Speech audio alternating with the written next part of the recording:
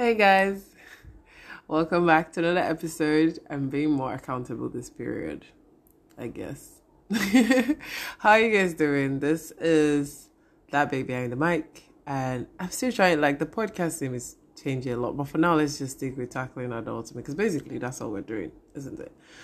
So, I'm here because this time, as you saw by the title, Real Relationships.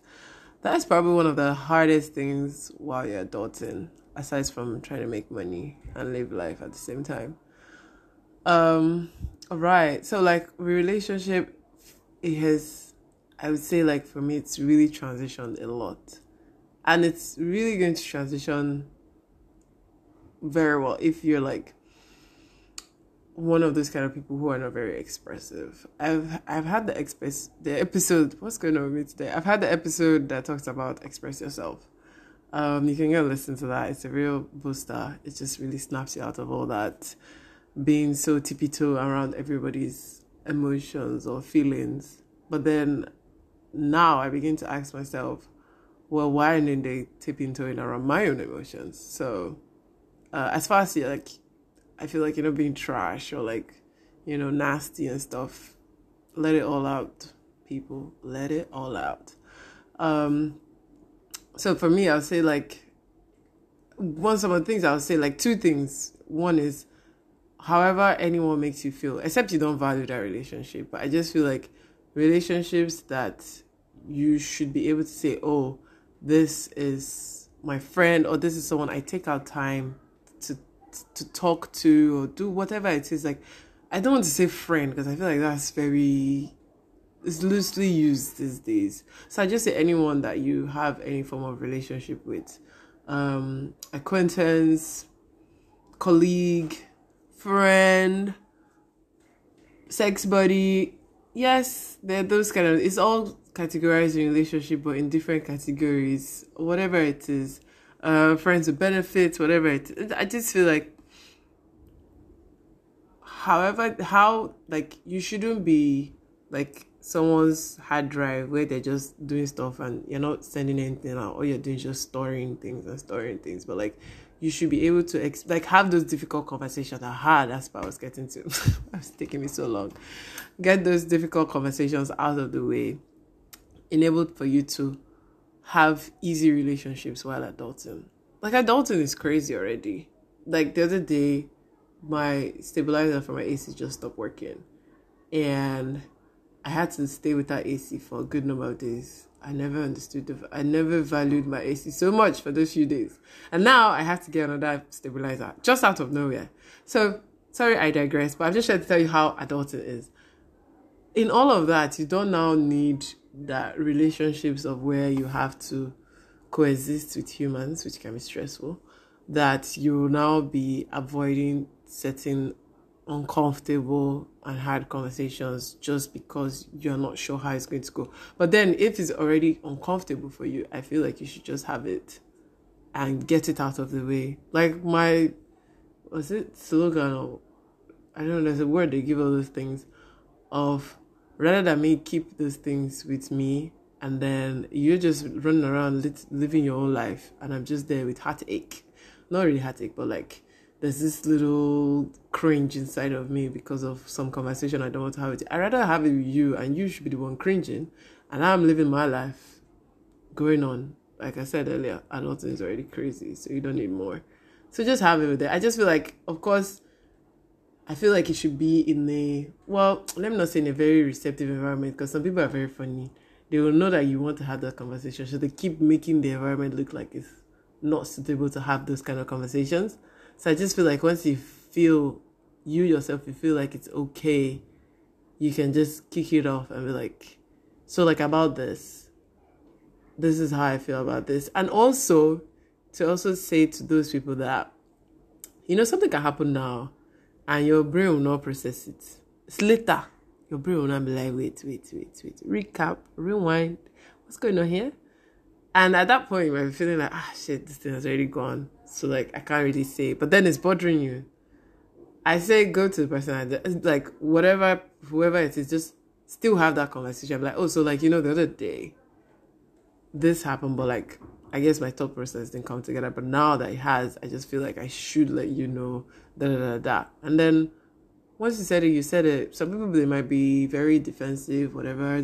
Some people, however, in having these conversations, you might actually get to a point where you realize that you probably just you misreading the whole situation. One, two, and this one is very, it's a hard take back, but I say this also that you can also be ready in case that happens with you when you're actually having a hard conversation. And the fact that, I don't say insecurity, but I would say more of like trauma of certain things that have happened. So for you, you just feel like maybe a certain situation or a certain word or a certain behavior that someone has done is probably like because something similar has happened before and it went south. And when I'm talking about these things, I'm not talking about just, boyfriend, girlfriend, dating, whatever. I'm talking about like you talking to somebody, so there is some form of relationship there, whatever. So when I'm saying going south, it's not the one someone I say, breakfast, please keep it together. So now I'm losing my train of thought. Okay, yes. So like you might actually now find out that your worry out your reason of being like, there's this thing that's going on, I'm not sure I'm comfortable with it, is because of that. However, I feel that there's the gain in that. It might be cringy coming back when you've had the conversation with the person and knowing that, okay, I guess this is because of something that's happened before, and that's why I'm feeling this way. And which is that thing of where you have to kind of try not to bring what has happened in previous relationships with people into new ones. Because it was like a post I saw the other day. It was a tricky one, but I think if you take your time and read it over and over again, you probably get the point of like, why are you having trust issues when the person hasn't, is this something lied to you or giving you any reason to or something like that? So it's kind of is what I'm trying to say here of like, when you realize that, you're having that uncomfortable, whatever it is, between you and whoever that person is.